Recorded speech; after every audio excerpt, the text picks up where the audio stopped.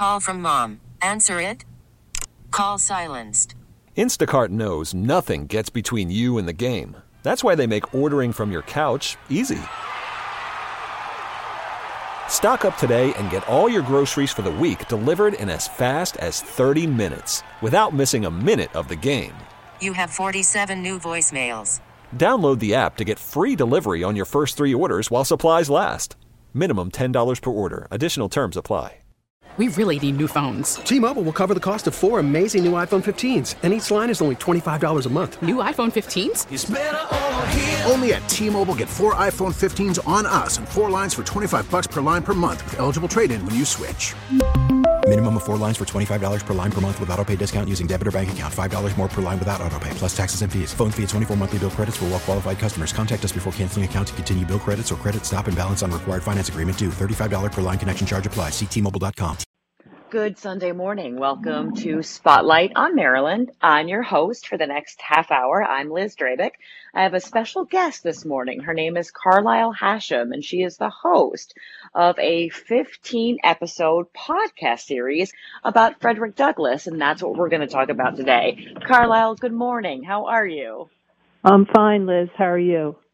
I'm great. I'm really excited to delve into your podcast and all the different episodes. But let me start with, why Frederick Douglass? Well, Frederick Douglass was born in Talbot County on the eastern shore of Maryland, and Talbot County was celebrating his 200th anniversary of his birth in 2018, and I just so happened to have had a television show at the Avalon Theater in Easton, and so I would go around and interview people about Talbot County, and it just led me to the to Dr. Mark Leone and to Terrence Bailey, the first 2 people I interviewed about Frederick Douglass. That's spectacular. And seeing that you have an eye for Easton and for Talbot County, what drew you there to discover Frederick Douglass? Well, our family had been vacationing during the summers in Talbot County for over 30 years, and then my husband and I bought a home in Easton. So it was just a continuation of the love for the county. And you were born and bred in Baltimore, correct? That's right. That's tremendous. So the impact that Frederick Douglass has on the community, and I think of the museum. So what drew you to this podcast project?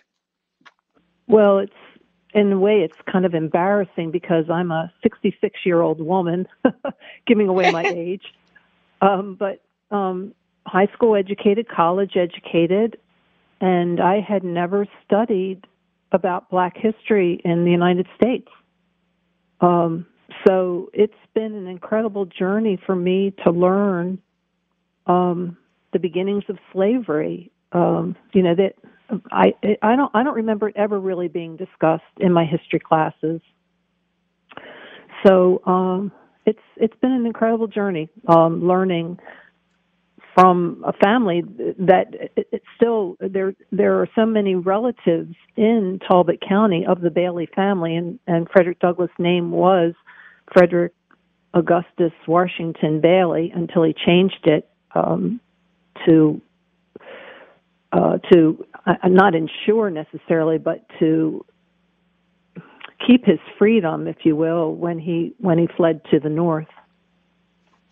So let's before we get into the podcast, let's go over the timeline of Frederick Douglass and why he is so important. So if you could explain to me, like I'm 5, who is Frederick Douglass? Well, I'm not an authority on this by any means. Sure. So maybe I don't have my dates right or whatever, but he was born into slavery in Talbot County, and his father, presumably they haven't done DNA, but his father was probably white and his mother Black, Harriet Bailey. He was taken away from his mother by the time a young child, that was the custom that they would separate the mothers from their children, to then have more children sired for the slavery industry, because that's what it was. You had land that was being tilled to produce tobacco, and tobacco is a very difficult crop on people that are farming it, as well as the land itself. And so the Lloyd Tillman family, which was the largest landowner in Talbot County, they had Frederick Douglass family working. They didn't own Frederick Douglass's family, or maybe they didn't own all of it, but they had them employed on their plantation. So until the time he was, I don't know that I won't get into the dates necessarily. But what's really fascinating about Frederick Douglass in so many ways is that he wrote about his time in slavery, and he wrote 3 autobiographies. So this is very unusual to have written something written that historians can go back and say, oh, this is what life was like in that time. And not only that, but this plantation is still in existence in Talbot County. Oh, so wow. that's so, I know it's so remarkable that in fact, Dr. Mark Leone and Professor Dale Green, 2 of the people I interviewed in this podcast series, they have been involved in the work of uncovering history in Talbot County, and it's still being uncovered. You are painting such a rich and incredible picture, and so much that I've sort of taken for granted and didn't know. So thank you for those basics. And we'll probably delve deeper into this because I really want to get into the nuts and the bolts of the podcast. But what an important time for you, considering the landscape and the context of the climate right now in the country, to follow the journey of a slave and a slave in Maryland. I'm just so blown away by all of that. So let's get into the podcast. You decide to do it, and you have your first guest, who you've mentioned a couple times, Dr. Mark Leone. Who's he? Mark is an anthropology professor at the University of Maryland, College Park. And besides teaching on campus in College Park, he has done extensive excavations of sites in Annapolis, in historic Annapolis. And that, because of his work there, and that's an interesting point too, that when you're uncovering history, it piques people's interest to want to go to these places to learn about history. And so that's what happened in Annapolis, and so that's what's happening in Easton as well. Mark is hired, and in fact, another interesting point here is that the Tillman family, Richard and Beverly Tillman's, Richard Tillman's mother paid to uncover history on the Y house property. I call it a plantation. I don't know if they would necessarily call it a plantation, but they have on that property the oldest existing greenhouse in the United States. So that was one of the places where Dr. Leone's team excavated, and it was part of the slave quarters. So you have that rich history, and then you have the rich history of, and Frederick Douglass writes about this in his first autobiography, the greenhouse, and the plantation, and then you have the rich history of the Hill, which is an area in Easton Town proper that is also one of the first free African American communities in the United States. We think of Treme in New Orleans as being one of the oldest, but we have parallel histories in Maryland that date back that far. No, I had no idea. That's fascinating. Yeah, and they have Dale Green has and we have existing libraries and court records that are also very unusual. Instead of being flooded out or having caught fire, we have existing Maryland archives that show the census, the first census done in 1790, and so they have this history, written history of the free African Americans. Evidently, I think Bernie Demzuk, another gentleman I interviewed, he pointed out that at least 50% of the African Americans in Talbot County in the 1800s were freed. So they weren't all slaves. That's another, we all think, well, if you were African American, you were a slave, and that's not necessarily the case, because people were manumitted. They were freed by their owners, or they earned their freedom from working so many jobs to get free. And so that these narratives are there, and they're rich and fascinating. This is blowing my mind also because for me last year, just filling out the census, to think that this was done in Easton as far back as 1790, there's records of it. This is uncanny. I know. It gives you the chills, doesn't it? Mm. It really, really does. I want to talk about the guest of your fourth podcast, but before we do that, I am also interested in guest of the second, who was a great nephew of Frederick Douglass. Could you talk to me about Terrence Bailey and what that interview and what that episode of the podcast is like?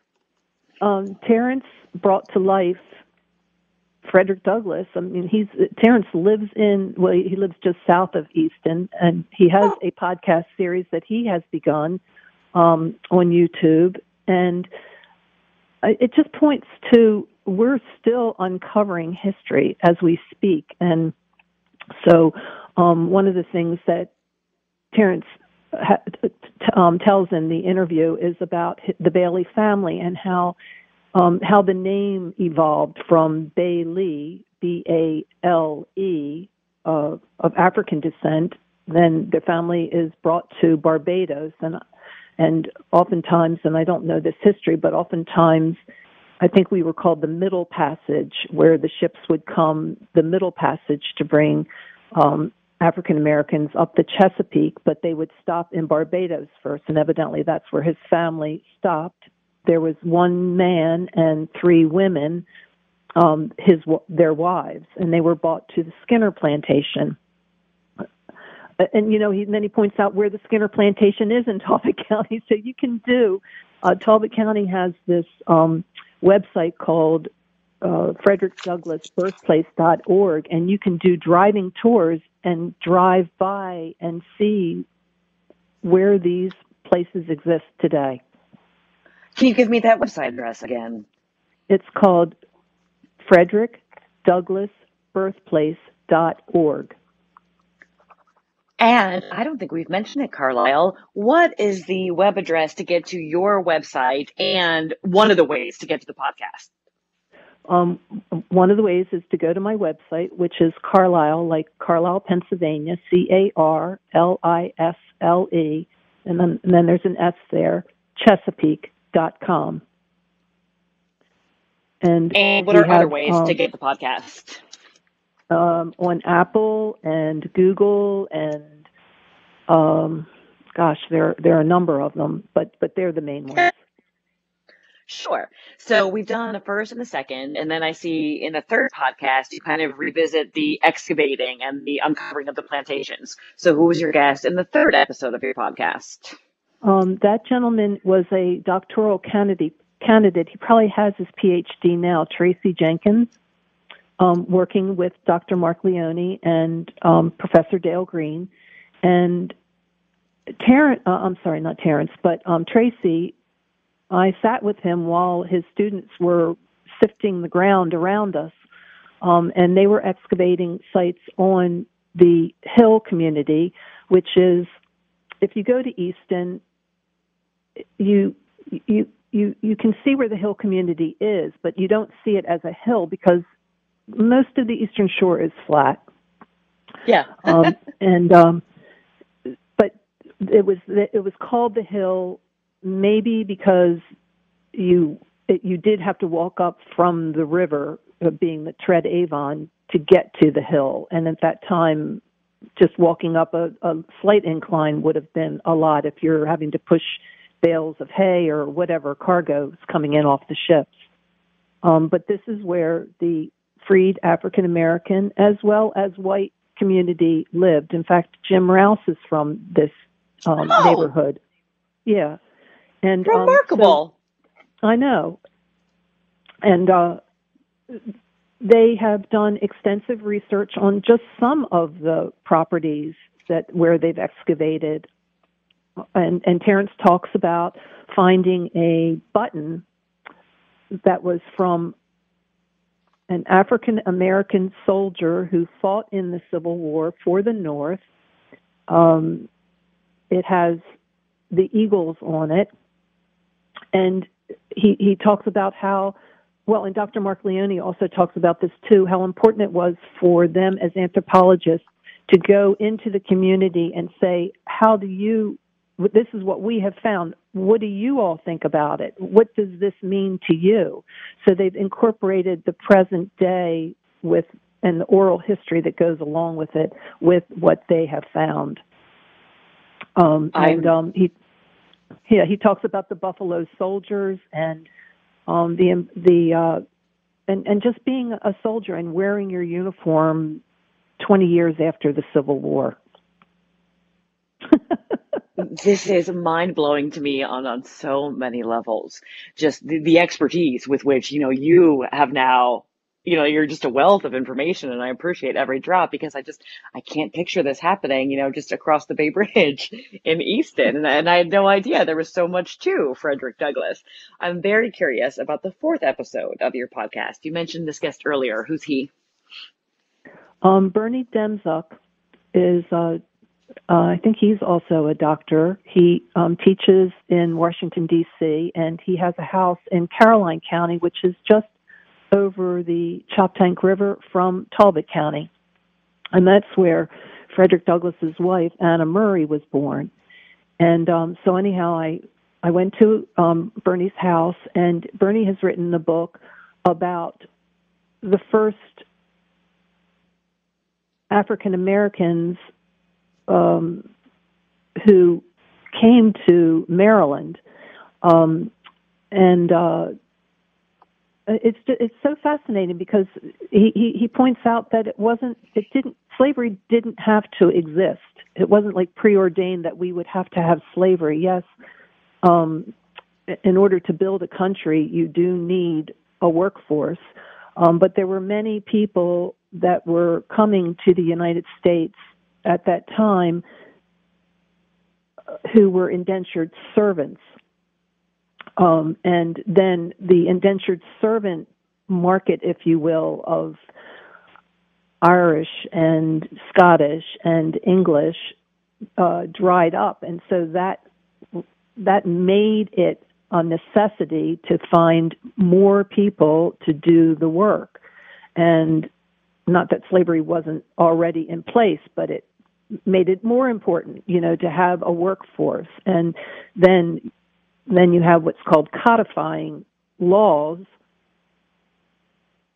to make African Americans property. But we didn't have to do that. That's so mind-boggling to think that we did not have to make those laws. You can't rewrite history, but it's just really a window, many windows to look at to see, what was the necessity for this workforce?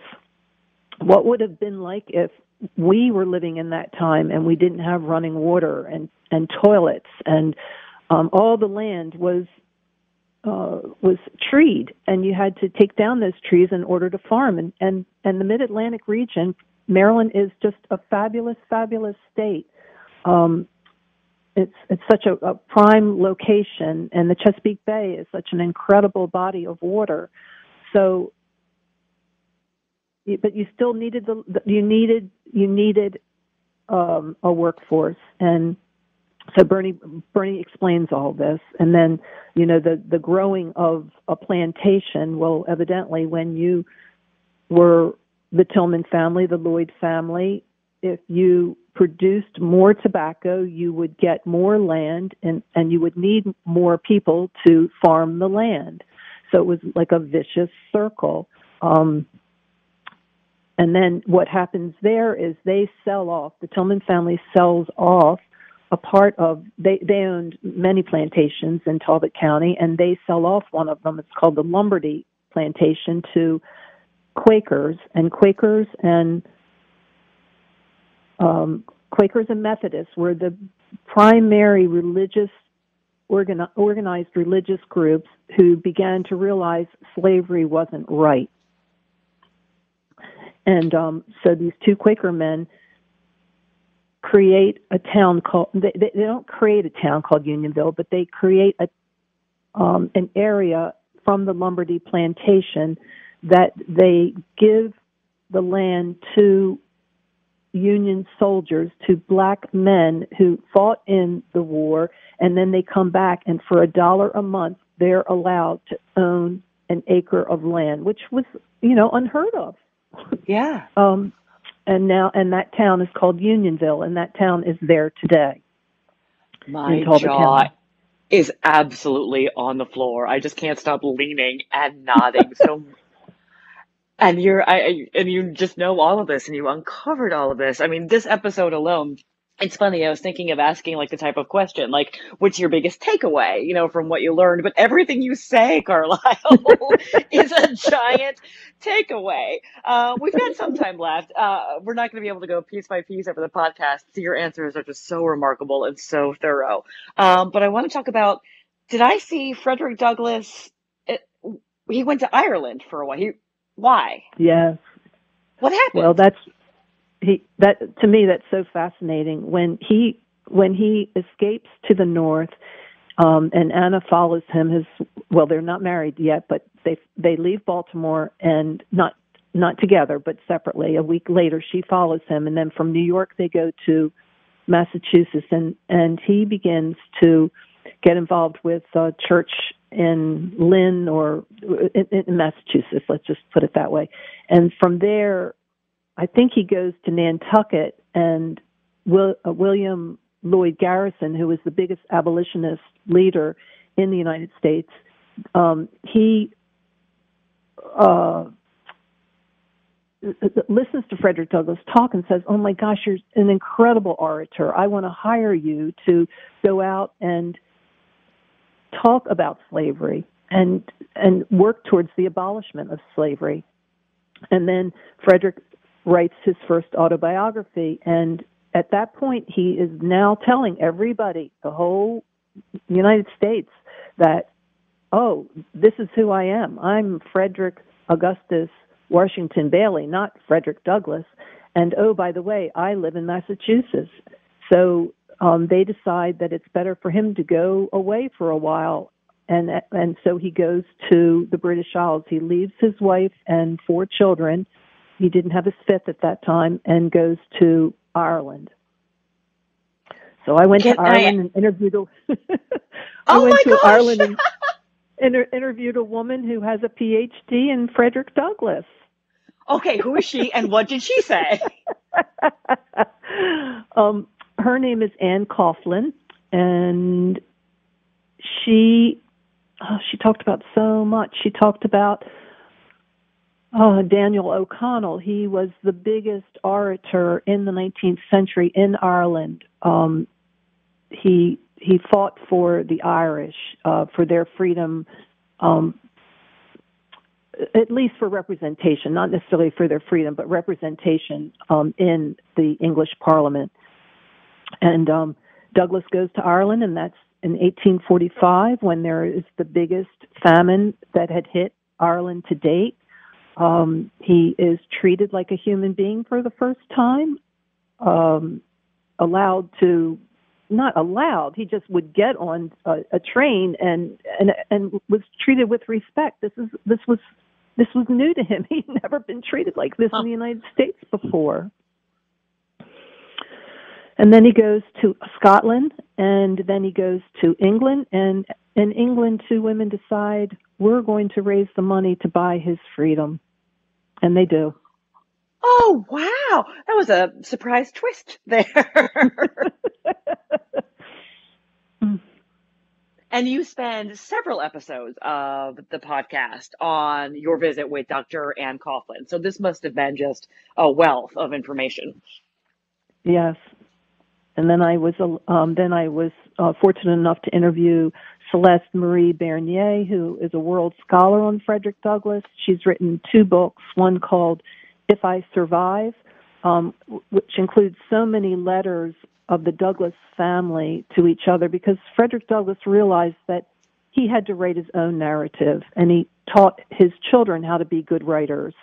So that's a really fascinating book. And then she also wrote a book, co-authored it, called Picturing Frederick Douglass, because he was the most photographed American in the 19th century. You know, beyond Lincoln, beyond Custis, General Custis. He was the most photographed man, and he realized that the importance of photography, and he didn't smile in his photographs.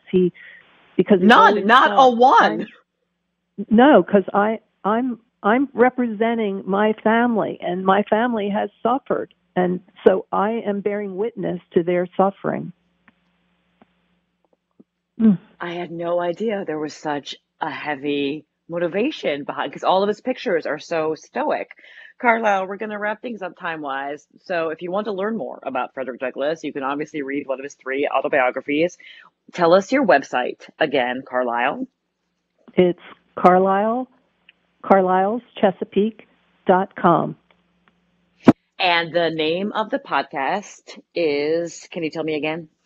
Well, it's the Frederick Douglass podcast series, and we have 2 more podcasts to go. I'll be interviewing Ken Morris, who is the great-great-grandson of Frederick Douglass, next month, and then I'm not sure about my closing one yet. It's too rich.